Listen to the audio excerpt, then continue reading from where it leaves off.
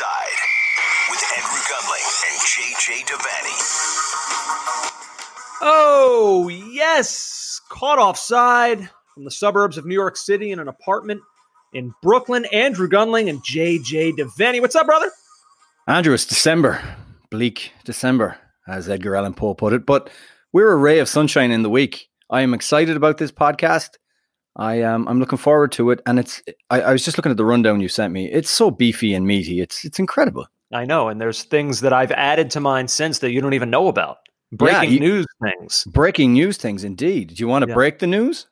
Well, I'm not breaking it. It's already been broken, certainly. Earlier this morning, I saw at MLSsoccer.com, I kind of just did my daily check-in, see what's going on, and I saw a picture of Greg Vanney. I didn't really think much of it. I kind of scrolled down, I scrolled back up, and then I read what was under the picture, and that is that Toronto FC's Greg Vanney has announced that he's stepping down as head coach and technical director of Toronto FC. Wow.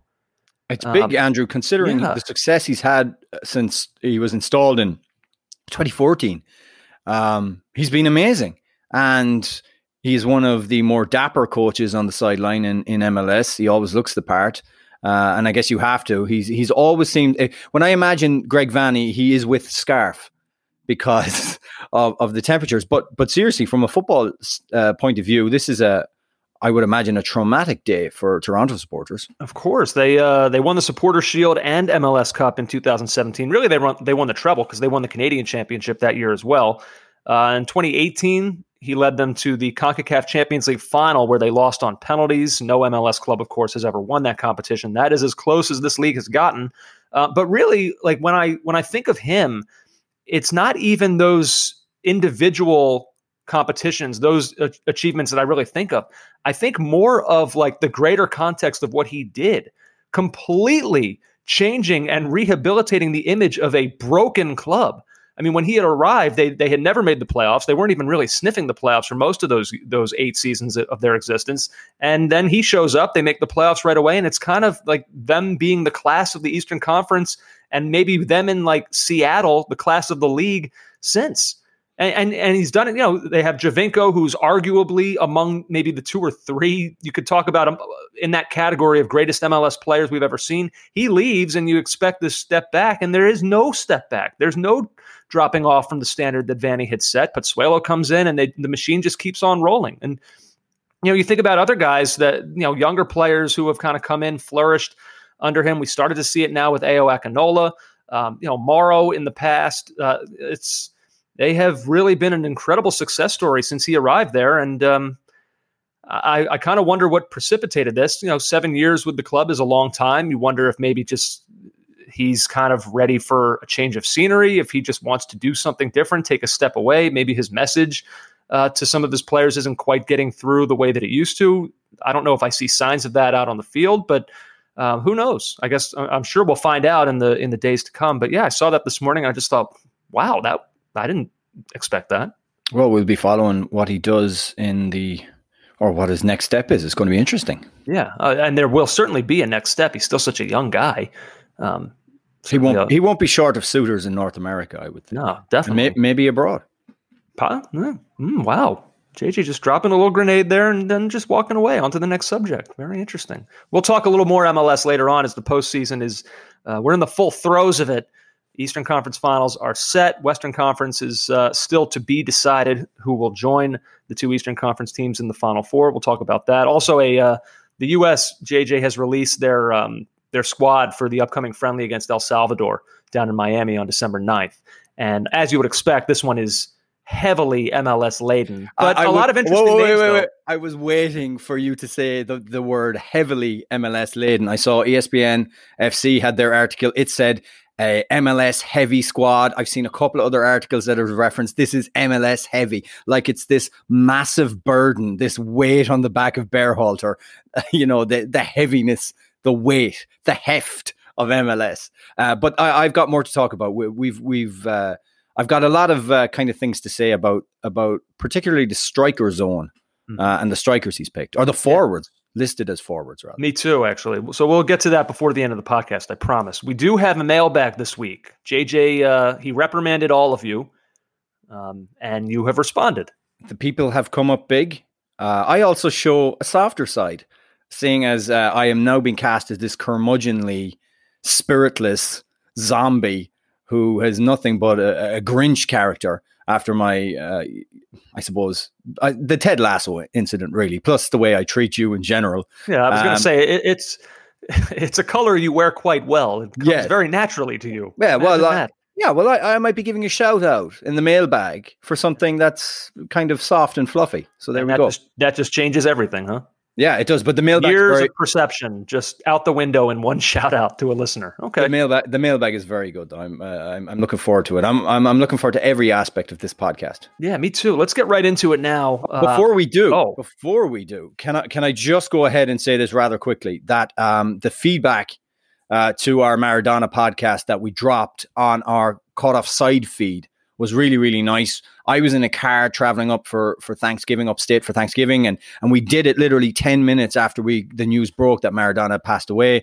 Thanks for all the nice comments, and also please subscribe to our specific podcast feed, because when we do things like that, that's more often than not random things, breaking news, emergency pods. They might end up there, so you should always subscribe to our Caught Offside feed on Spotify, Stitcher, and on iTunes, of course. Yeah, and it's still it's something I take for granted, I guess. Like, it still surprises me when we get messages from people saying, I didn't know you guys had your own feed. So many people find us through ESPN FC's feed, which is great. You can certainly find us there, but we do also have our own specific Caught Offside channel.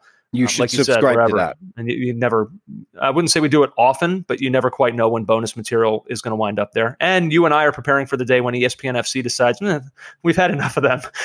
And then we'll be reliant upon our own channel. Yeah. But yes, that story continues to develop as well. And sad in the days since, all the testimonials and the comments, looking back on his life, again, he's one of these larger than life figures, and it's still strange to think that Maradona is gone. So much. I've too young. Yeah, way too young. I've imbibed so much Maradona content over the last few days, which has been both sad and also uplifting, because he was such an amazing player. Yeah. But if I could direct anyone towards one article that you need to read, it's Jonathan Wilson in The Guardian, where he talks about Maradona. Why was he such a big deal in Argentina? He was literally prophesized. He was a messianic figure. He really was. This was the person who was going to lead Argentina to the promised land, as predicted by a writer in the 1920s. It's a wonderful piece by Jonathan Wilson, and it's the definitive piece on Maradona's legacy for me. Wow. Good shout by you. So, all right, let's get into some of the big action from over the weekend, JJ, in the Premier League. We'll start there. I suppose what turned out to be the most intriguing match of the weekend. It may not have looked like it on the fixture list, but in the end, Manchester United, once again, JJ, Solskjaer, like we talked about in the United-Everton game a few weeks earlier, he gets pushed right to the brink. He's staring down his career mortality, and then they fight back, and they come back and win. They were 2 goals down. They win 3-2, thanks in large part to the work of Edinson Cavani, who now, I guess, there's a lot of I feel like relitigating of his early time with Manchester United, and all of a sudden what a successful, brilliant move that this could turn out to be. People weren't really saying that a week ago. I feel like perceptions have changed quickly based on his performance. And by the way, that is fair. We were presented with new information. He did this. Maybe this is now, he's grown into the club. He's grown into the league. Maybe we'll see this more often. But I don't know if the signs were necessarily there that this was coming. Before I get on to Edinson Cavani, I want to return to your analogy about Ole's mortality. I've dropped the Flatliners reference. Nobody picked up on it. Nobody saw that film. Very unlikely that they saw the 2017 version either. This is more Ole base jumping to the extreme. But this time he pulled the cord right before he slammed into the West Side Highway, which is a really specific analogy and a cultural moment that I'm wondering will anyone pick up on. But it was base jumping. But we should give Ole credit for pulling the ripcord, which was to bring on... Is that the ripcord? It's not the ripcord.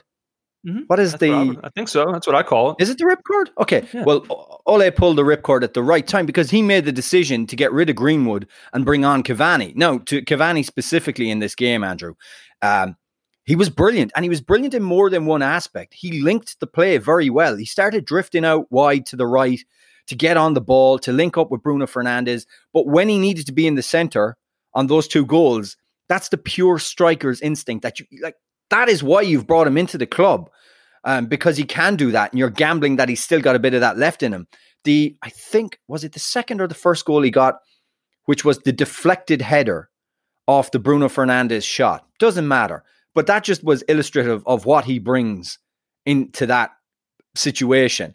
Like, who gambles on that shot being deflected where it was? And he just dives on it and scores. And it's both brilliant that he is now showing what he can do for Manchester United, but also really concerning that this game tilted on a 33-year-old centre forward who was out of contract and brought to the club as a kind of a fill-in, really. Let's be totally honest, because they didn't get what they wanted and was almost on his way to MLS. So, like, you can look at it both ways. It's kind of, it was a really good decision by Ole Gunnar Solskjaer to bring him into the game and know that he could change the game. But it was also kind of classic United, scrambling around for a marquee centre forward to bring to the club. It can be both things. Yeah, that's true. Now, look, he's not just some 33-year-old. I mean, he comes with a great deal of pedigree. It feels almost a little bit like their move to bring Zlatan to Manchester United several years ago. A striker who can get goals, advancing in age.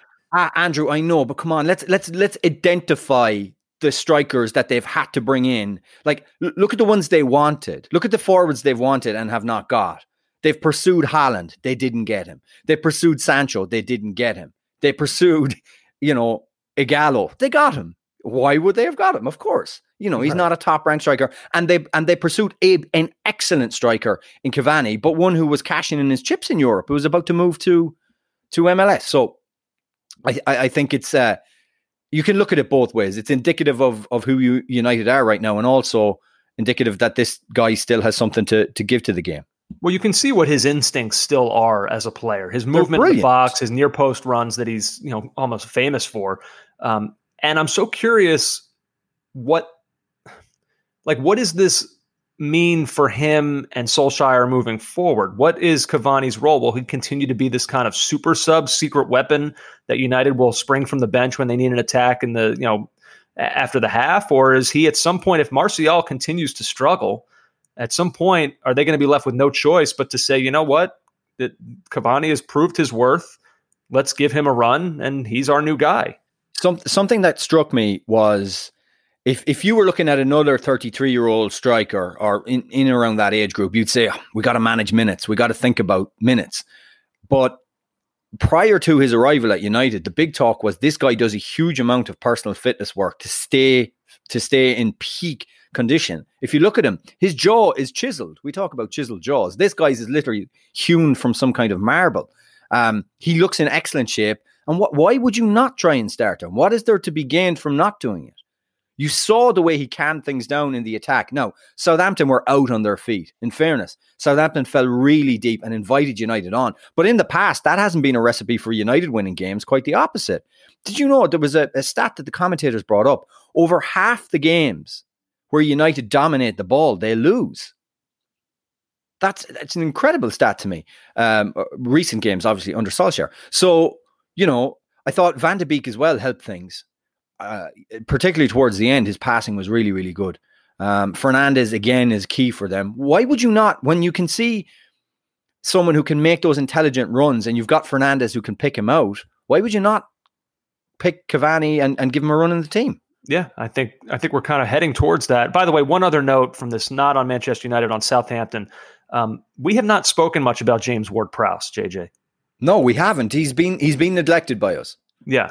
Poor boy. I mean, is this guy like, he's reaching a point now where I'm almost like mentally, I'm kind of in a place with him where if a foul is committed somewhere around the penalty area, let's say like 23 yards out, I almost, and he steps up over the ball, I almost kind of enter what happens next with the same mentality as I do a player stepping up to take a penalty. Like, I'm kind of in my head just like, okay, Southampton just scored. How are they going to respond? Like, that's kind of where I'm at with him taking free kicks. He's entering a realm, and I'm dead serious with this, a realm where in the past, when Ian Hart, who played for Leeds United, would step up for a free kick, when the last time Leeds were really good. You were like, oh, here we go. It's box office. You know something's going to happen.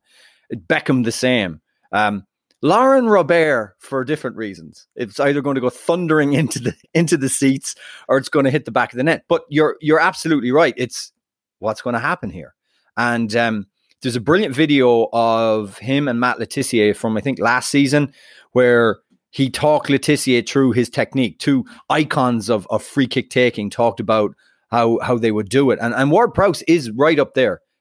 What was it I said? There was a period when Christian Eriksen was taking free kicks for Tottenham, and every one of them was on the frame. It didn't always go in, obviously, but everyone was on the frame or worked the keeper. And Ward-Prowse is in that realm right now. It's really, really good. Yeah, it's pretty amazing. So 3-2 Manchester United, a huge win for them and for their manager. Meanwhile, JJ Arsenal, they lose to Wolves. Given what happened to Raul Jimenez, that's almost the side story from that. We'll talk about Jimenez in a moment. But first, I do want to start with Arsenal here, because this is just whatever it is that's gone on with them is so strange to me, just considering kind of where the general consensus was with the direction they were headed coming into this season off of their FA Cup run. It had been the Community Shield can be whatever I guess you want it to be. Right now, I suppose we would say it's fool's gold. But to see like what we thought of them a couple months ago and where they are now, I guess many of us were wrong that felt like their trajectory was positive. So the questions you have to ask of them is, okay, what is the problem here? And is it fixable? So I suppose I have to begin with a mea culpa, Andrew, because I think I saw this moving in the right direction. It's so recent that we had the FA Cup final because of COVID that's fresh in our minds. It's only a few months ago that Arsenal were winning at Wembley, and I looked at that and I pieced together, results against Manchester United where they played a certain way, and the fact you felt they were getting more defensively resolute, and you looked at it and you said, well, Arteta, he doesn't have all the players he wants. He's dealing largely with inherited players. He's got bits and pieces together. He got Dani Ceballos back again for another season. So this is moving in the right direction. But any kind of upsets is because he's focusing on one part of the field and hasn't quite figured out the other part of the field yet. Maybe I'm wrong in that. It certainly seems that way. In times like this, the best thing to do is to read the Arseblog's match report.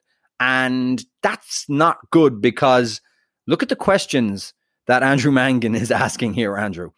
What is the problem? So Arseblog goes about it this way.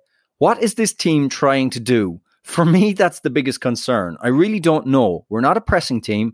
We're not a team that dominates possession. We're not really a counter-attacking team unless we're playing so-called big opposition, a moniker that pretty much fits every Premier League team compared to us right now, United in particular at Old Trafford. We don't shoot enough. We don't create enough chances. We bang in a lot of crosses to a striker whose game doesn't suit that style of play. What are we doing? What do we want to be? What is the vision? Is there a vision? Now, this is a guy who's his livelihood is following Arsenal Football Club and analysing Arsenal.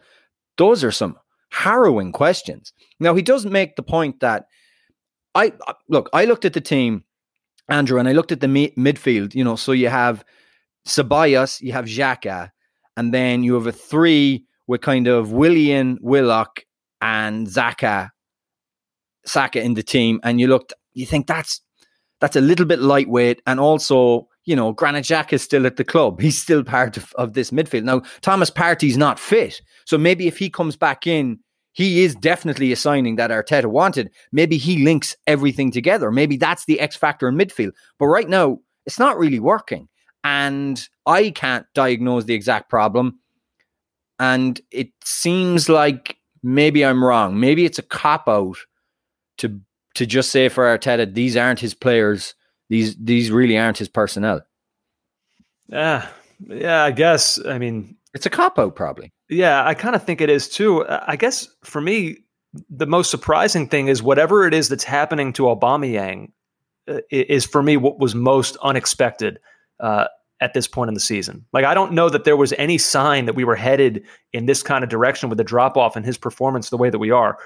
You talked about the lack of chances, or Andrew Mangan talked about the lack of chances that Arsenal are getting. They're 14th in the table, but just the same, they're 14th in expected goals. Like they're really not generating any opportunities to score. And so you kind of can't help but look at Aubameyang. They've moved him around. They've taken Lacazette out of the starting 11, which I don't quite know if that's the answer, because it felt like the interplay between the two of them last season was headed in the right direction. But they've now moved Aubameyang back centrally. But Nick Wright wrote this. He said, in total at the Emirates Stadium on Sunday, and despite Arsenal having almost 70% of the possession in the second half, Aubameyang only touched the ball 23 times. It was his fewest in any game all season, and fewer too than any other player on the night. I think it was actually either one fewer or one more than Bernd Leno. Like this can't be. This is your best player, for better or for worse. You cannot neutralize your own best player in this way. So when you talk about if this problem is fixable, what do they do with him? I mean, like, I know Arsenal fans won't want to hear this, but like, do they take a page out of the Tottenham book and try to move Aubameyang deeper to get like what Tottenham have done with Harry Kane a little bit, just to get him more involved with the play, to see more of the ball? I don't know if he's the passer that Kane is, but just to get him more involved in some way, you never know what can change a guy's confidence. I don't know. This to me is the problem for them right now. Okay. Yeah. And I do think it might, that a lot of it suggests to a creativity issue, but yeah, I really don't know. And I don't know what they do right now. And it worries me that it's not apparently clear what can be done. Yeah, I guess maybe that is then just a personnel issue. They're just not good enough. And by the way, that could be. You look at that team, you look at that midfield in particular, and it's hard to come to the conclusion that that's a very competitive, very good midfield compared to some other teams. And, Arteta, he spoke after the game and he talked glowingly about the performance in the second half. And look, I don't always know how seriously to take a manager's comments post-match when, after they've lost a game. You don't know what message he's trying to send to his team. But, he just kept going on. And I don't know. Did you think that they were that great in the second half? No. Were there any truly next level scoring chances that they generated? I don't think so. If anything, from what I saw of it, Wolves kind of sat back a bit. They felt like maybe that's what they do. The job. Well, yeah, Wolves aren't going to be on the front foot for 90 minutes. So no. Yeah, and that's when, if a team does sit back, that's where you need your creativity. You need someone who can pick locks and find passes, and they don't have it. Yeah. Meanwhile, we mentioned the incident with Raul Jimenez and David Luiz. First of all, it was sickening. It really was, because I've heard this talked about, but the lack of crowd in the stadium, you could hear the crash of heads. It was really unnerving. You knew right away that this was a serious incident. Raul Jimenez was rushed to the hospital, underwent surgery. Hopefully he's doing well. Obviously, everyone will feel that way about his recovery. Don't know when we'll see him on the field again. The thing that was interesting me in kind of the wrong sense, David Luiz remaining in the game. I don't know. Look, maybe he was fine. If he underwent whatever concussion tests were necessary and he passed all those tests, then okay, I guess there's no reason to take him out. But I don't know. I feel like we continuously get back to the same place, JJ, of there has to be some change within the rules to allow a temporary substitution while David Luiz can undergo some kind of further examination, because it's just, it just seems like a really quick interval that they're able to check him to make sure he's fine and then wrap up his head and okay, you're back out there. Just, I don't know. It didn't sit well with me. It doesn't sit well. It doesn't sit well what we know about head clashes, and we know about, concussions don't have to be staggering around. I can't get back on the field for something serious to have happened. Sometimes the onset of symptoms can be after the game, or maybe an hour or two later. So it's very hard to assess it. Troy Deeney's come in for some fire for his comments. He appeared to, first of all, Arsenal said that they followed all the correct concussion protocols. And by the way, I'm sure they did. Yeah. Deeney appeared to back the Gunners on Monday's TalkSport breakfast, saying players and club doctors should be trusted to make the right decisions. The Watford striker said, how many things are already being taken away from the players? You're already told by sports scientists how much you can run, how much you can't. At some point, there has to be an element of trust between player and doctor. You do have all the protocols in place at the start of preseason, as well as testing your heart. You also do concussion tests, which are a lot of varied questions that are repeated back to you. Some are very simple that you should normally pass and get right. They'll do these little tests, ask you questions as simple as who are we playing today? What's the score? What day of the week is it? Things like that you should know instantly. Because when you're concussed, that will blur your memory and you might get it wrong. And that's when they'll say there are certain things we need to start checking now. But as a player, you know when something is not right. From watching David Luiz and the 20 minutes after his clash of heads, he never looked shaky on his feet. His legs weren't gone from underneath him. They've followed all the protocols in terms of he's ticked every box. And then afterwards, you don't see anything other than blood to suggest he's in a bad way. I just think that's a simplistic reading of what's going on and what we're beginning to learn about the brain.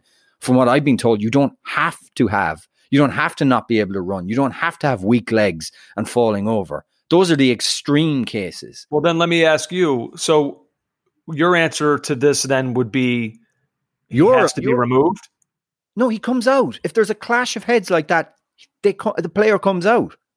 That's is done for the game. Done. Okay. That's it. There's no way. Look at what we're learning in football, Andrew. Like, we're learning in the past decade, we've learned that it doesn't have to be a crash to the head. It can be the pushing action that snaps your neck back that can create a concussion. Like, we're learning so much now. Right. And that we have to, it's a long life, and a brain isn't like a hammy. It's not like a groin. So here's my only issue with what you say is not every situation is going to be as clear cut as this one. Like, if you say, when there's a clash of heads, that's it, he's out of the game. Well, most clashes of heads don't involve what we saw with these two. Like, this one, to me, you're right. This was obvious. You got players down. One of them's unconscious. There's no question about. But most clashes of heads aren't quite like this. No, they're not. It's going to be gray area. And to tell a manager when he thinks his player's fine and nobody's been unconscious and no one's been down on the ground to say, that's it. You're Virgil van Dijk. He's done in the 30th minute. Well, why? Like, it's going to be tough. What about this then? Your idea. So you have an independent concussion assessor on the sideline. God knows the Premier League can afford it and to do it. It's no problem. Independent of the doctors, right? He assesses and you get a blood sub. You get a sub that comes in, a temporary substitution that can be made to bring in a sub to cover while he's being assessed, while they give it the length of time needed to do as much as they can to assess this. Now, I'm not sure that's 100% effective because, like I said, symptoms can show up way after the event. But let's put it in the hand of independent doctors. That's how I do it anyway. From my limited knowledge. It's essentially what the NFL does. Those guys, they go they're taken off the field, they go in the tent, they get examined, and then a decision is made. I think you should have a similar situation in the Premier League. That to me it seems simple, but it's not. It's for whatever reason. Let's see, JJ, the on paper match of the weekend, Tottenham and Chelsea. I don't know if it quite played out as your match of the weekend. It was the second half in particular was kind of dull. The first half, I think, had a few spells where it was. Oh, it was rubbish, Andrew. Oh, it's crap. Oh, it's bloody rubbish. Rubbish. It was funny because after the match, Mourinho, he makes a comment about how disappointed he was to not have won the game. He's beaming and happy. He's bursting with joy, in telling that there is no joy in the locker room, which is I heard this mentioned somewhere else. I wish I could give it credit. I don't remember where, but Mourinho, he has the nerve to say that. But this is the same guy that just decided in a tie game, relatively late, Gareth Bale's on my bench, but no. I'm going to bring on Ben Davies to see this one out. Okay. But yeah, I understand. Now here, to play devil's advocate to myself for a second. And by the way, to me, it is okay if he feels content with it, if he's happy with the draw. Like, I know he's not going to say fine, right. But don't treat us like we don't know who you are. We don't know how you work. Stop. Yeah, I guess if I was going to don't stop, it's funny. Right. If I was going to play devil's advocate to my own point here about how I don't believe him, the only thing I will say on Mourinho's behalf is this: with the way Tottenham play and with their ability to score goals on the break, I think that Mourinho probably does believe, okay, if we do our job and hold the other team scoreless, we should always win. Like, he might believe that it's never acceptable, no matter who they're playing, no matter how few chances they may have. He believes that the way they play and how lethal they are on the counterattack, it should only take one chance for them to score. Right. And Tottenham were wasteful in a few moments in this game. So he may think if we shut the opponent out, we should win. Equally, look, I mean, Rodon presented Giroud with a chance to totally spoil the party that a striker of his caliber should be finishing. But you can imagine how hurt or how annoyed, irritated Mourinho would have been by Steven Bergwijn's missed chance. You know nothing better than him to have destroyed the party with a goal like that at that moment. The worst was Lo Celso in the 93rd minute. I mean, Zuma gives it away, and that is patented Tottenham getting a goal on a break opportunity. What's he trying to do? Like a little chip, I think, or something? He's trying to dink it over the I don't know if he was caught within two minds. I don't know what he was trying to do. Put your foot through it. Seriously, that's not the he had two players streaking into the box. I would have hit Son with the pass on the left. I think that was Son who was streaking in. Yeah, you're right. Oh, outside of him on the left. Yeah, that was he turned to his right. No, you're right. Yeah, and you'd fancy Son in that position. But Andrew, like, I was so excited for this game over the week, and I really shouldn't have been. I was pumped for it, and I really shouldn't have been, because the formula was quite clear. Like, the formula was notoriously conservative manager who works to destroy you with elite tackers on the break, enters away game, plus manager who has just found a means to plug his leaky defense, but maybe not fully found a system to utilize his elite attacking talent and doesn't want to commit enough to get sucker punched on a transition, equals a 0-0 snooze fest. Yeah. Now, I do want to talk a little bit about Chelsea. I think that before we get off Mourinho, I'm not letting you go. You need to react to this. Everyone knows my feelings. This is Jose. We are not even in the race. We are not a horse. We are just a pony. I'm very happy with the profile and happy to be with my amazing coaching staff. Zhao, Ledley, all of these guys, coaching and teaching these guys. I'm very happy with my guys. Very happy with my team. Very happy with this mentality of coming to Stamford Bridge. We get a point. We are top of the league and we are not happy. That's great. Deal with we've dealt with the second part. Deal with the first part there. We are not even in the race. We are not a horse. We are just a pony. I mean, what a load of old poop. Right. This is just like, this stuff isn't to be taken seriously. No. It's not. So I don't, like, I see it and I smile. It's funny to me. Like, I feel like, everybody had their own opinions of him after All or Nothing. I came away from it finding him to be an endearing figure. Everyone, you can all judge me however you want. Many people agree, many disagree. So I see that stuff and I laugh at it. Other people get angry and worked up by, he's a liar. Look at him lying to us. Like, so whatever. Like, everybody can take him for whatever they want. I have fun with them. Yeah. So Chelsea, let's get on. Oh, we need to talk about Chelsea. Yeah, we really do. We really do. Look, credit to them in that through the early part of the season, they've already qualified for the group stage of the Champions League, which is not a small achievement. They've dealt with an injury to Christian Pulisic, who we deem to be their most important player coming into the season. Now, maybe Timo Werner is actually that, but Pulisic is right there with him. Kai Havertz coming off of the COVID list. So, like, I think for me with Chelsea, what stands out is that I didn't think their defending was going to hold up as well as it has. And it's a long season. They're going to be contending on multiple fronts. So we'll see if a player like Thiago Silva, Kurt Zouma, we'll see how these players hold up over the course of the season. I don't know that Thiago Silva is going to be able to play multiple matches in a week. He's been great so far. But so far, like, the early returns on what was clearly the biggest question mark for me with them has been very positive. And if that continues, bearing in mind the teams they have played over this stretch, I mean, maybe I'm contradicting myself. Okay, they've played Sevilla, that's a top team. Rennes, okay, but they've also had Krasnodar. They've also had Sheffield United, who are not in a good spot. They've had teams like, I don't mean to downplay it, but we need a larger sample size. But generally speaking, I think he's been very good for them too. The flip side to that is, and I know Havertz is only coming back. I know Pulisic's only coming back, and those are key points to be made about this Chelsea side. I don't think you can give a full assessment of Chelsea until Pulisic is fully fit and playing games, and I don't think you can give a full assessment either of Chelsea. Like, Chelsea have hoovered up some of the best young European talent available in Havertz and Werner and Pulisic and Ziyech. But there is a flip side that says, could they not have done a little bit more at the weekend? Could they have done just a little bit more and taken the game to Tottenham? Put aside the fear, and the fear is real of what Spurs will do to you on the break. There's no question. But just look at what they did in the first half. Like, say, for example, the ball constantly was going to Ziyech on the right-hand side. And what would he do? He'd come in on his left and he'd try and find Timo Werner at the back post. And it was a very high percentage difficulty pass that he was making. I don't know how many times it either Werner narrowly missed it or it skipped out over the end. And I thought, well, why not mix this up? Give Ziyech a bit more scope. Tell him to come to the left-hand side. Whip it in from the opposite side.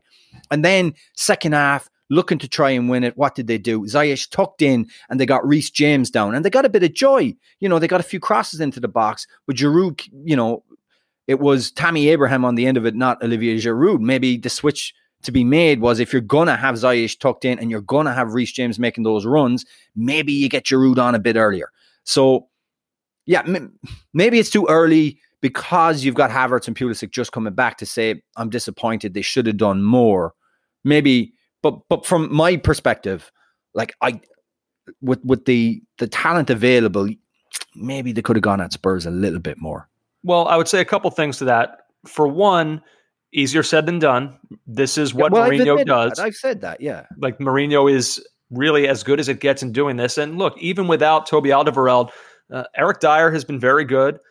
Joe Rodon, I thought, was okay. He might have been the guy that finished badly. Would you not target him a bit more? Right. That's the one area I would think. But, Tottenham's ability to kind of drop Sissoko back in defense, which is a role he's become excellent at.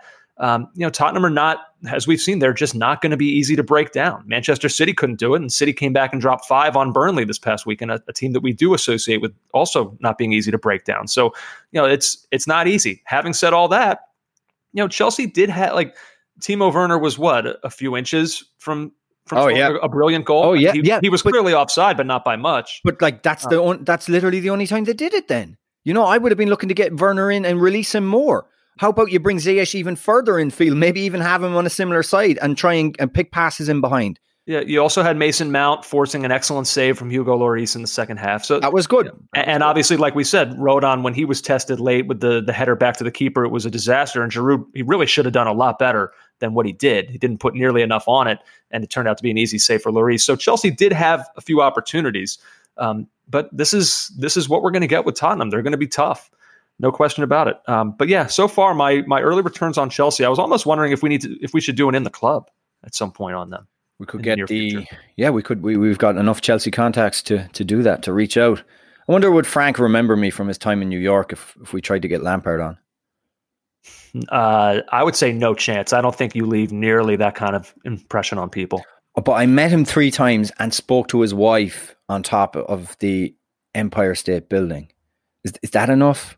We spoke. It sounds like a scene from Sleepless in Seattle. No, I'm just saying that, like, yeah, and I met him in Bay Ridge at a fans event as well, and we chatted there too. I mean, that's 3 times, Andrew. Right? No shot. I have a big, memorable nose. If he saw my face, he might remember me. Let's see, a couple more things I wanted to mention here, JJ. Liverpool, they drop a couple points thanks to a late penalty. Yeah. Contentious, I suppose. Yeah. I'll let you sound off on that. Yeah, no, look, when you slow it down, when you take it to the absolute microbial, microscopic thing that VAR does, then yeah, it's going to be a foul. It's going to be a penalty, because that's what VAR does. I mean, I don't know that that's quite as microscopic as what you were making it. Like, this is not molecular in the way some of the offsides are. Like, this was Robertson kicking someone. Yeah, but like, that doesn't need to be microbial. Well, no, people were trying to say if that happens out the field, it probably, that's, yeah, but I actually looked at it. I keep looking at it, and it's just, I think it's the level of innocuousness. Now, Danny Welbeck said this: it was one of those games we had to try and stick in until the end. We knew we could create some opportunities and exploit their backline. We got a soft penalty, but it's one we'll take. We got the point, and we'll move on now to next week. In today's game with the VAR, I got in there in front and nicked it around him. He kicked me and then the ball. So the referee went to the screen and made his decision. But, he's right. I love these guys that like win a penalty and then show up the referee for rewarding them a penalty. Right. but that's the kind of thing. So VAR is, I guess I really can't have any complaints because this is what VAR brings to the game. But, if there is no VAR, Welbeck's not even bothered about it. We all play on. Liverpool win 1-0. I was the one that tweeted before the game how I thought Brighton would give Liverpool real problems. And they did. Liverpool didn't play that well. For me, it wasn't a penalty, but obviously when you get down to it, it was a penalty. The offside's infuriating. Also, we can't know that they're entirely accurate from pixelation, from the time the ball leaves the foot, from all those things. I'm still not even sure about any of them, but I'm not going to complain because that's wouldn't be like you. But look, this is the reality we have right now. We have an email in the mailbag about a Dutch solution to this problem, and we'll get to that later. So I don't want to dwell too much on it. Which another factor I want to bring in is how it changes how we look at games. Like we should be applauding Potter for a brilliant performance and how he used his team well.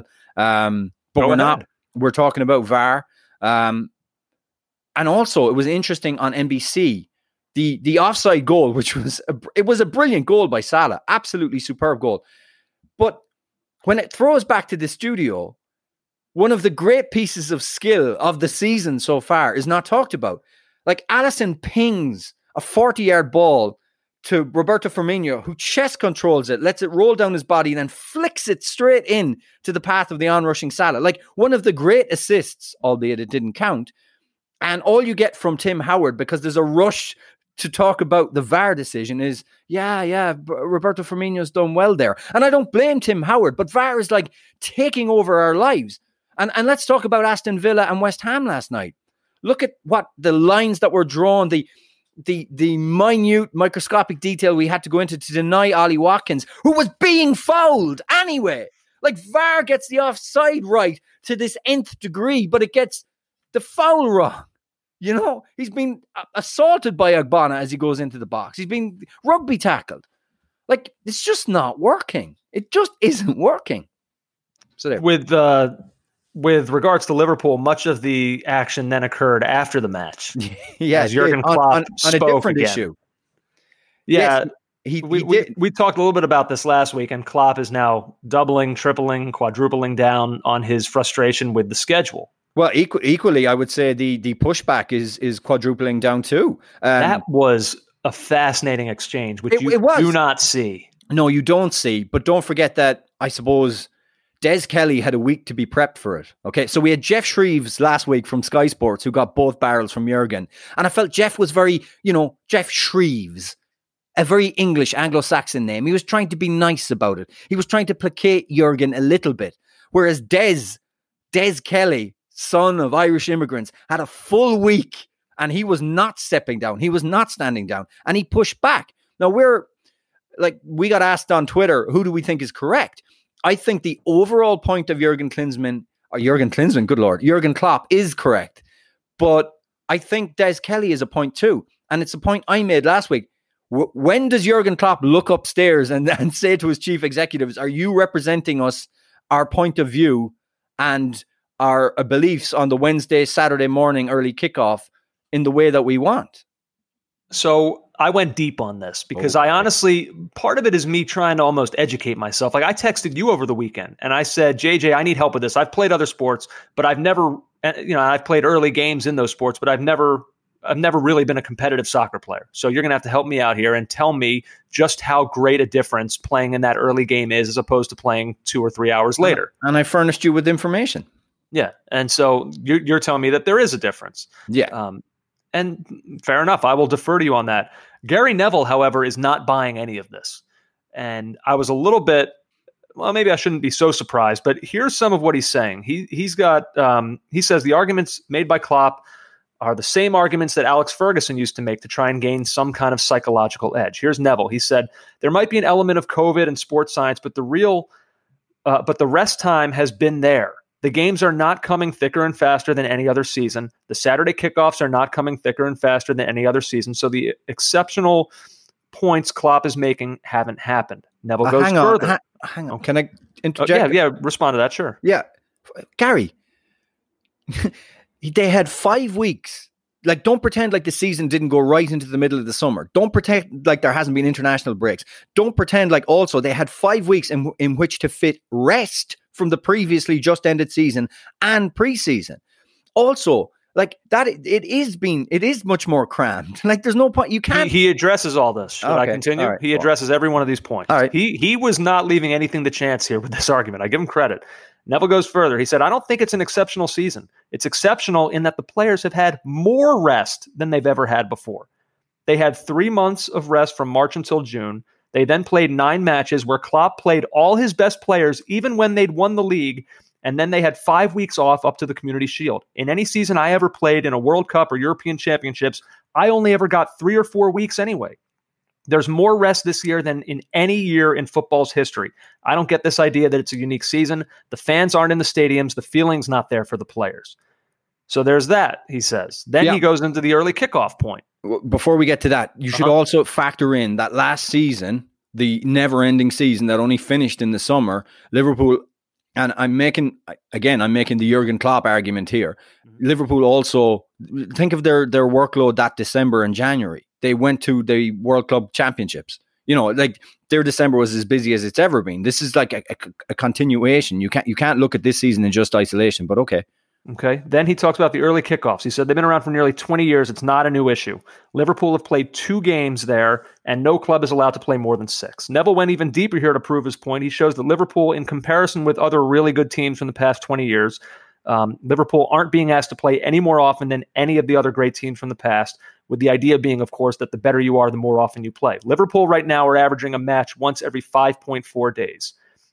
Chelsea in 2012, 2013 averaged a match once every 4.1 days. Liverpool's 5.4 is actually even fewer than smaller clubs with much smaller squads like Middlesbrough and Fulham, the years that they made deep Europa League runs. So, like, it's a lot. This is now me talking. This isn't Neville talking.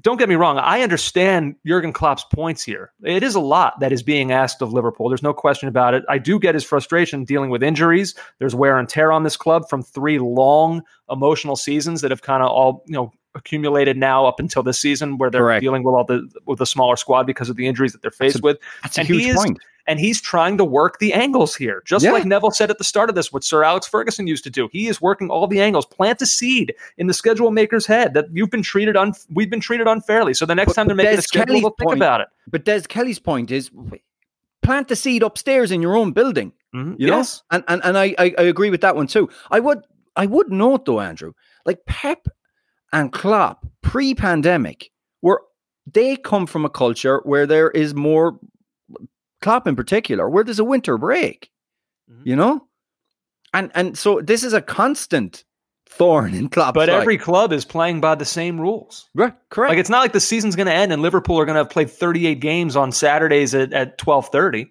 Like we said, there's a cap. No one can play more than 6. That rule didn't used to exist, by the way. Neville mentioned that his Manchester United team in 02-03 played 12 of those games. Ole Gunnar Solskjaer also mentioned, has complained about this thing as well. Because I think they've been a victim of it once or twice this season already with the early kickoff. So, look, it's a problem for the big clubs. They won't get very much sympathy down the league. I understand that. I also think Klopp's trying to motivate his own players as well. This idea of, look, even, the league is against us. The TV networks are against us. This idea of like the world versus Liverpool. That's going full Fergie. That's what Fergie did. No, and I believe that's part of what's happening. Fergie was the master of creating the siege mentality. That's what that's called. Yeah, look, this isn't going away. Or maybe it is going away because I think Klopp alluded to people asking him to stop going on about this. So maybe he will stop. He can be reflective sometimes and I think he'll change tack over the coming weeks. Yeah. Anything else for you from this past weekend? This past weekend, I'll just run through a few quick things. Particularly Leeds United, who were described by Luke Edwards in the Telegraph as playing against him is like being putting into the spin cycle in a washing machine, disorientating and painful. They did a number on Everton, although it was only 1 goal in it. 2.9 to 1.5 on the XG, 23 shots for Leeds. I mean, that was fully getting Leedsed by Everton. Leeds continue to do what they do. Bad loss for Leicester against Fulham, and I'm going to take the unprecedented step of giving it over to a Leicester listener, a supporter of this podcast, who had the following things to say about Brendan Rodgers, which is, I mean, that is a really dispiriting loss to lose at home to Fulham in that manner. Fulham, who are getting better, they may be another candidate for an in the club, Andrew, considering their full America status. But James Skinner said this: setting up with the back five against Fulham was needless and negative. He's also removed all the pace of play out of the team since the media praised him after the Man City result, thinking that works against everyone. Rodgers is such a baffling manager, it's hard to have faith in him. And finally, Andrew, we return to quick though. I should say I made Fulham my red card last week for how bad they've been on penalties, specifically Ivan Cavallero, who fell a week ago. But hey, Cavallero back at it again. 38th minute converts the penalty right now in what turned out to be the 2-1 win, the deciding penalty. So props to them, props to him, getting right back on that horse, JJ. Yeah, and before we finish with the Premier League for this weekend, there's breaking news, first of all, that I should probably get to. The Athletic are reporting that Newcastle's trip to Aston Villa is postponed. That was due to be on Friday. Premier League have approved postponement after a COVID-19 outbreak at Newcastle. The Newcastle training ground is going to be closed it's going to be probably closed for the entire week now. It was scheduled to be closed until Wednesday. So that's... I guess it's amazing that they're only just now being forced to deal with this. Think about what baseball went through, what MLS went through, what the NFL is going through right now, and the fact that the Premier League is only just now having to deal with having to move a game around is it's kind of a testament to how good of a job they've done in keeping the virus out of the league. It is, and they've taken action now, considering the Newcastle outbreak. And finally, Cavani, Andrew. So we talked about how great he was. He may be facing a minimum 3-game ban. The Jonathan Liu in The Guardian was saying Edison Cavani could face 3-game ban as FA investigates social media post. And the FA has confirmed it's investigating the post, which was published shortly after United's 3-2 win against Southampton, in which Cavani scored 2 goals. In the post, which was later deleted, the words "gracias," I'm not going to say the word, are used to thank a follower congratulating Cavani on his performance in the match at St. Mary's. Social media postings are covered by FA Rule E3, and if a comment is deemed to include a reference to a person's ethnic origin, colour, race or nationality, then that will be regarded as a potential aggravating factor in any punishment. The rules also make it clear that the owners of social media accounts are responsible for any content posted from their account, whether by themselves or by a third party. Additionally, deleting an inappropriate post does not necessarily prevent a sanction from being imposed. Last year, Manchester City's Bernardo Silva was banned for 1 match after posting and then deleting a tweet comparing his teammate Benjamin Mendy to the cartoon figure on a brand of Spanish chocolate. If the FA decides to pursue the case, it will write to Cavani in the next few days asking for his written observations. Any charge must be issued by next Monday. My prediction is that he'll face a ban for this. I think so too. I think the precedent was set in the Silva Mendy case last year, and it would be a departure for the FA not to issue a ban, regardless of whether this is a friendly colloquialism from South America. The rules are pretty clear. You've got to be uber cautious. It's disappointing. Again, he deleted it quickly. He obviously realized his mistake. I know that this is a difficult thing to do, but you almost feel like there should be some kind of, whether it's a communications director at a club, there should be some meeting held with a club before a season. And maybe there probably is, where they just kind of go through this sort of stuff. And I say it's hard because it's impossible for them to list every word that you shouldn't use. I know, but like if you have a player coming in from South America, we've seen this. We've seen incidents like this before. You know, there's different dialects. There's different colloquialisms that just do not fly over here. And also, the most important thing is whenever you post on social media, you've got to realize that you may see it as a friendly interchange with another person, but the words you used are seen by everybody and can be interpreted different ways. So you have to be uber careful.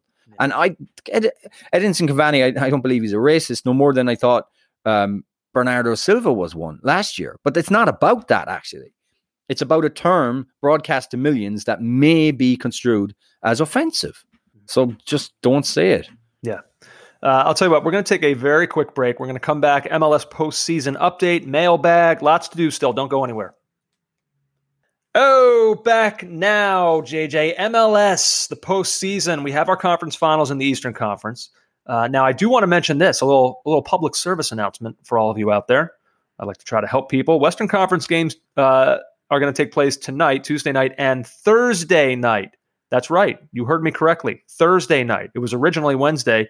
Western Conference semi between Sporting Kansas City and Minnesota United FC has been moved back a day to Thursday at 8:30 p.m. Eastern Time on Fox and Fox Deportes. The shift in scheduling was not related to anything COVID-19 having to do with that. As part of this move, the Western Conference Final will now take place one day later on Monday, December 7th on FS1. To maintain a minimum of 3 days of rest for all clubs. In addition, the league confirmed Columbus Crew will host New England in the Eastern Conference Final on Sunday, December 6th at 3 o'clock on ABC. So plan accordingly with that schedule change. The Eastern Conference will focus mainly on that because, like I said, the West is still playing out as we speak. Columbus Crew, I guess you'd have to say the best team remaining in the East. After the top two seeds go out, and we'll get to Orlando City in a moment, although I would think, to me, Columbus is a better team than Orlando City coming in. It took a while, but they do break through. Extra time, Giassi Zardes getting the second, providing the assist on the first. I was wondering, there we go, yeah. Zardes scoring goals and assisting. Still an option for the U.S. men's national team. Which I'm fine with, by the way. Yeah, I thought the Columbus goals when they came were very, very good and well-taken goals. Nashville had their chances early on. Walker Zimmerman's head could have put Columbus in a pickle, but I think the right result was reached in that game overall. Yeah, and I'm sorry for going short on that one. We'll talk more about Columbus, of course, after the Eastern Conference Final. But really the more surprising, or we can talk about how surprising it is, but it's what New England is doing right now as they are mowing down the competition in the Eastern Conference. A pretty impressive. This game was fascinating to me for all the action that it encompassed. You had, I just want to say, Tajon Buchanan was excellent in this. Really good game for the Revs. Drew the early penalty. Then for the second goal, he starts the break, makes the run, gets the ball back, plays in the pass, creates that second goal.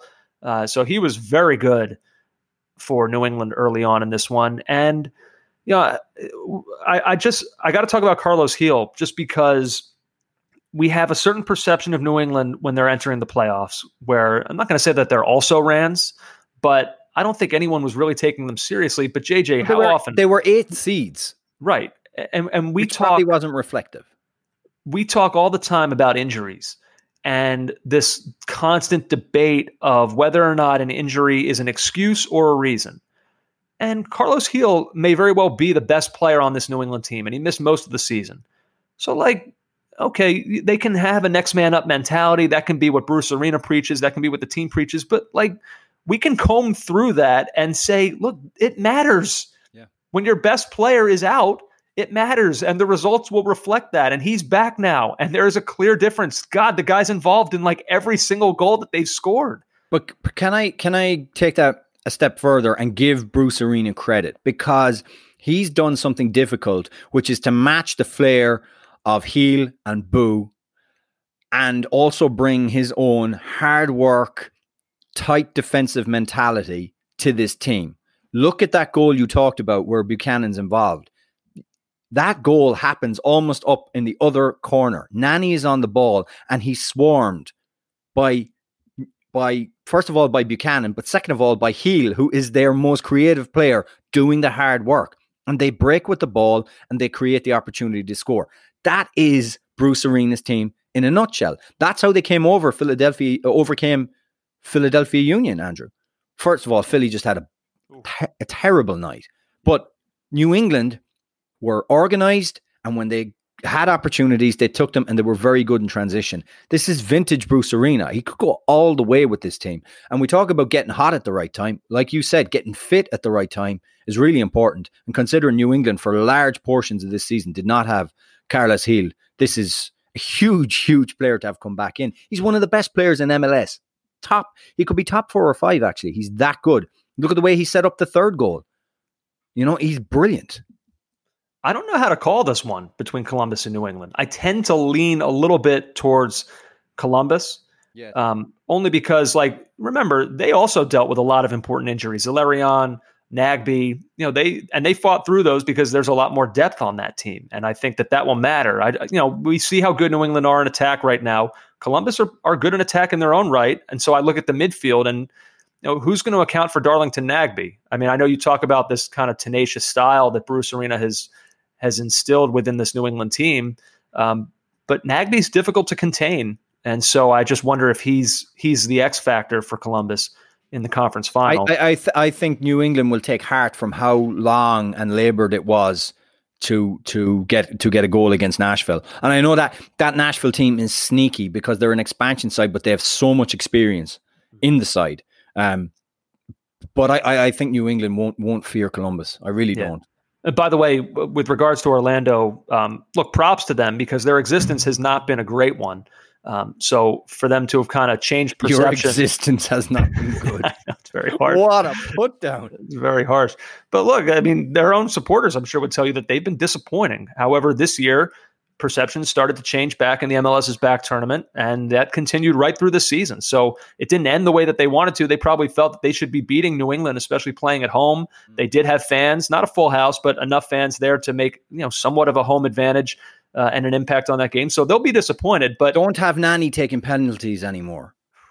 He's not good at it. That's the one. You're down a man. And by the way, 2-1. Justifiably down a man. Mauricio Pereira's red card. What are you doing? And I know he's not thinking about where the referee is, but the referee's right there to see it. It's such you can make that challenge, that exact challenge, without having studs up and going into the back of a player's leg the way that he did. Why is he making it there? It's not even in a dangerous last gasp scenario where you can make some kind of mitigating factor for him. And then the reaction afterwards, 4 or 5 guys swarming the referee, screaming. It was not a pretty scene. I get when a team's season is on the line like that, you feel like a referee's deciding your fate, but you kind of decided your own fate when you decided to make that challenge. But yeah, the chance there, they win the penalty, down a goal and down a man. And yeah, Nani's penalty, plus Matt Turner's just an awesome goalkeeper, one of the best in this league. And there you have it. New England got one more after that, and they are going through. Incredible. Yeah. Incredible. The U.S. men's national team roster, I had a quick look at the forwards after Gyasi Zardes' kind of very good cameo at the weekend. So 9th of December, Greg Berhalter's MLS heavy U.S. men's national team will take on El Salvador. So let's go through the team, and not goals for their country, but rather goals this season. Ayo Akinola, Toronto FC, has 9 league goals. Can we stop on him for 1 sec? Yeah, I know you mentioned at the start of the show your curiosity about the attack and the forwards. The player you just mentioned there, he is the one that I'm most interested in heading into this game because there is still this perceived opening. It's not perceived; it's there. That striker position. Well, it is there, but we don't know what Greg Berhalter is thinking. He might think if I have Josh Sargent available, it's not there, or if I have Gyasi Zardes available to me, it's not there. We don't know what he's thinking. There's also the opening. We don't know if Akinola is even going to commit to this team. That's true too. But he's the one that I'm most curious what this audition is going to look like for him because This is an opportunity, certainly. So I'm including in my tallies. I'm including MLS's back tournament as well. That was and also regular season. Efrain Alvarez can't play.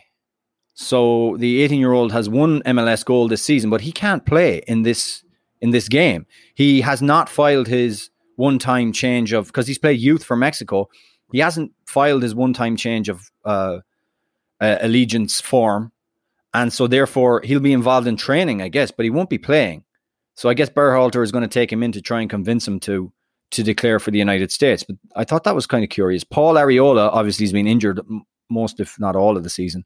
So he hasn't scored. Daryl Dike, Orlando City, He has 8 goals this season. Jordi Mihailovic, Chicago Fire, he's got 2 goals. Now, these are, I mean, I don't see Jordi Mihailovic as an out-and-out striker, but these are listed as the forwards in the squad. Chris Mueller, Orlando City, he's got 10 goals. Jossie Zardes has 15 goals. So he's kind of head and shoulders above all those strikers there. And depending on how Columbus get on, I guess, he could be called into that squad. Yeah, well, you think so? Or do you think that their next game is December, what did we say it was? If it's on Monday, December 7th, and this El Salvador game is December 9th. So right, but if he's out, I don't expect. No, if they get to the final, he won't play. But even if they are eliminated in the semifinal, you think they'll just fly him right there without having trained with this team? I don't think so. I think that Berhalter wants to see. I mean, I know there are some veteran players on that side. Sebastian Lletget is there. Yeah. Walker Zimmerman was included. There's some veterans, but I think he wants to see some younger players, maybe for a look at how they're going to qualify for the Olympics. So I regardless, I don't think you'll see any Columbus players in the squad, but I'm looking forward to it. Certainly. Of course. Let's see, JJ, we'll get to the mailbag in 1 sec. Let's take another quick break, and then we'll wind it down here with this mailbag and your opportunity to prove to people that you are not, as you say, a soulless monster. Don't go anywhere.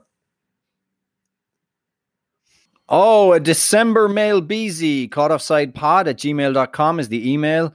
CaughtOffside ESPN on Instagram, @CO Soccer Pod on the Twitter machine. Follow us. Go and leave us a review on iTunes as well, or wherever you can leave reviews. We need to be ranked. We need to be told that we're doing a good job. Leave us a 5-star review and then maybe slate us in the comments. Do whatever you want. Seth starts us off. Who is your guy's favorite to be the next coach of the German national team? Well, the DFB have announced that, I will do this in obviously Champions League voice. The executive committee agreed that what counts is the high quality work of coaching staff, the intact relationship between the team and the coach, and a clear concept for the previous and future procedures. The previous procedures, The defeat of the national team against Spain was discussed in the conversation with the national coach and in the following telephone conference of the DFB Presidium. A single game cannot and must not be a yardstick for the general performance of the national team and national coach. So Jogi Löw will stay on as German manager. So I don't know who's going to replace him. I'm just still fascinated by the fact that he's going to remain as manager. And it reminds me of something in particular. Andrew, have you seen the TV show The Thick of It? No. It's the show that inspired Veep and was written by the same people. It's on Hulu. It's British political drama, or comedy rather, satire. It's very, very funny. And this reminds me of something that happens a government minister on the show, a conversation with his advisors in the midst of a scandal. And the advisors have given him bad advice about stepping down. Here's how it plays out. I can't resign, and I'm not going to resign. I had the perfect moment to resign, which was right early on, when I could have resigned in a dignified and statesmanlike way, and you both advised me not to resign, so now I can't resign. Good. I feel like we're at this point. Like, where was the dignified exit for Jogi Löw? It's not after the 6-0 against Spain, okay? Which was right. He's not going out like that. No, he ain't going out like that. It was probably not even after they didn't even get out of the group at the World Cup in 2018. The dignified end was probably after the elimination in the quarterfinal or semifinal of Euro 2016 to France. Semis, right? Semis. That was the time to go, wasn't it? I mean, this ship has sailed now. But that might have been a weird thing. Like, were people saying then that it's time, that he's run his course here? Like, I don't know. I think in hindsight, maybe it's easier to say that.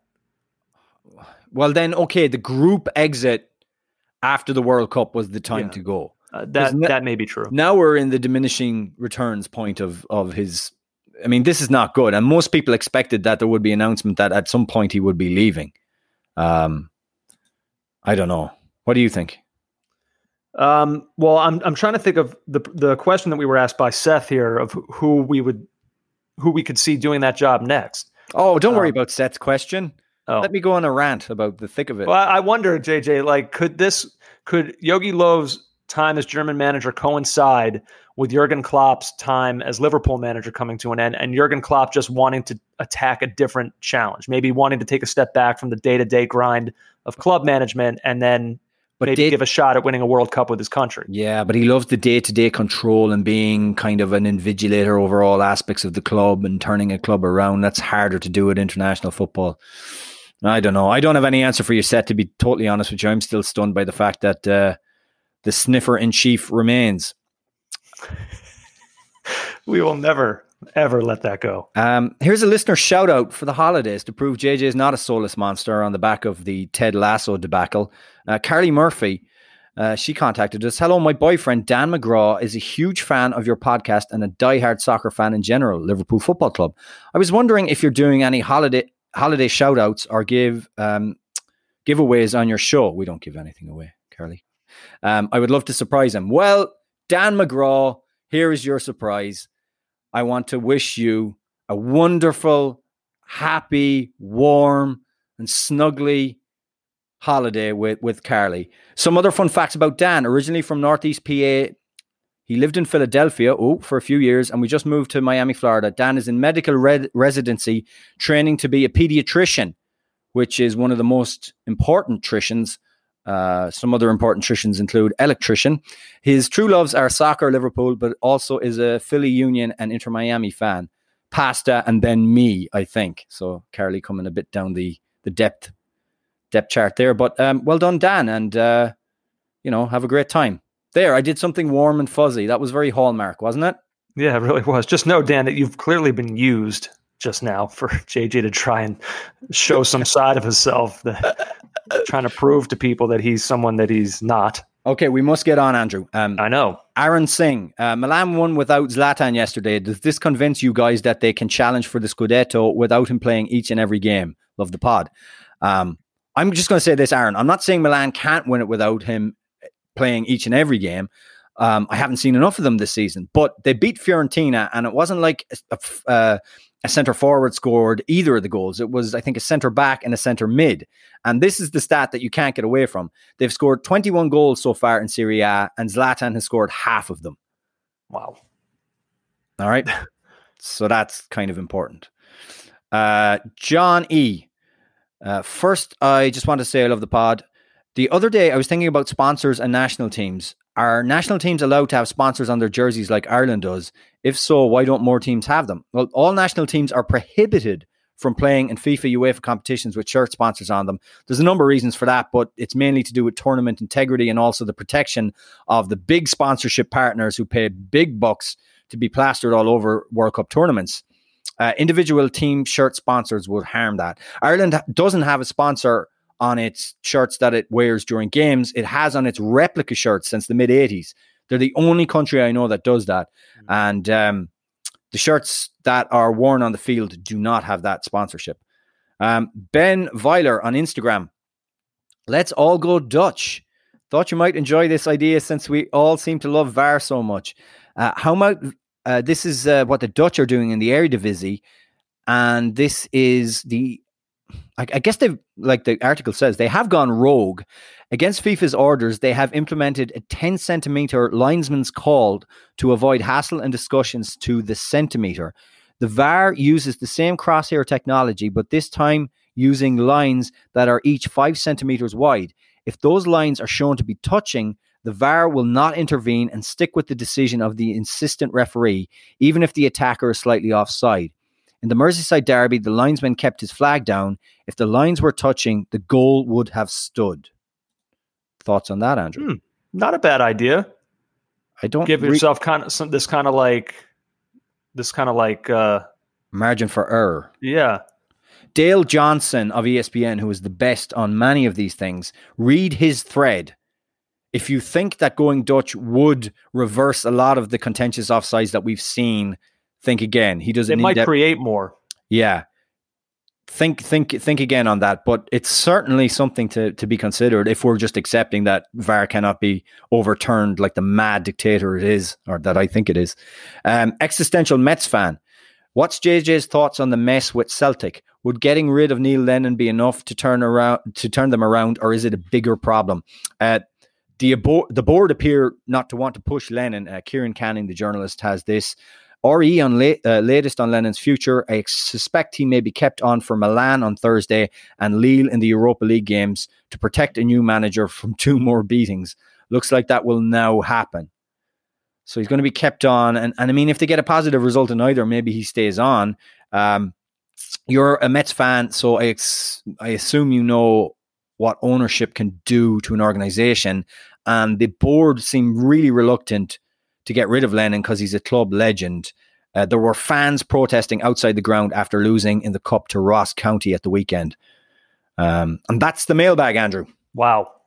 Great stuff. I enjoyed it. This was a big pod. I enjoyed this podcast very much, JJ. I think we're in the sweet spot right now, to be totally honest with you. We've got a lot of Champions League action this week. We got more MLS coming up at the weekend, and then on Monday, we got Premier League. We got a U.S. International coming up against El Salvador. So we're in that busy time, and then it's the holiday period coming up just after that. And also, I should say that the overwhelming amount of people seem to want to have us do a live virtual watch party game thing for some game coming up soon. So I will have more details on that next week. I think we're going to do it. It may be a game that doesn't suit Andrew's schedule, so you may just have little old JJ.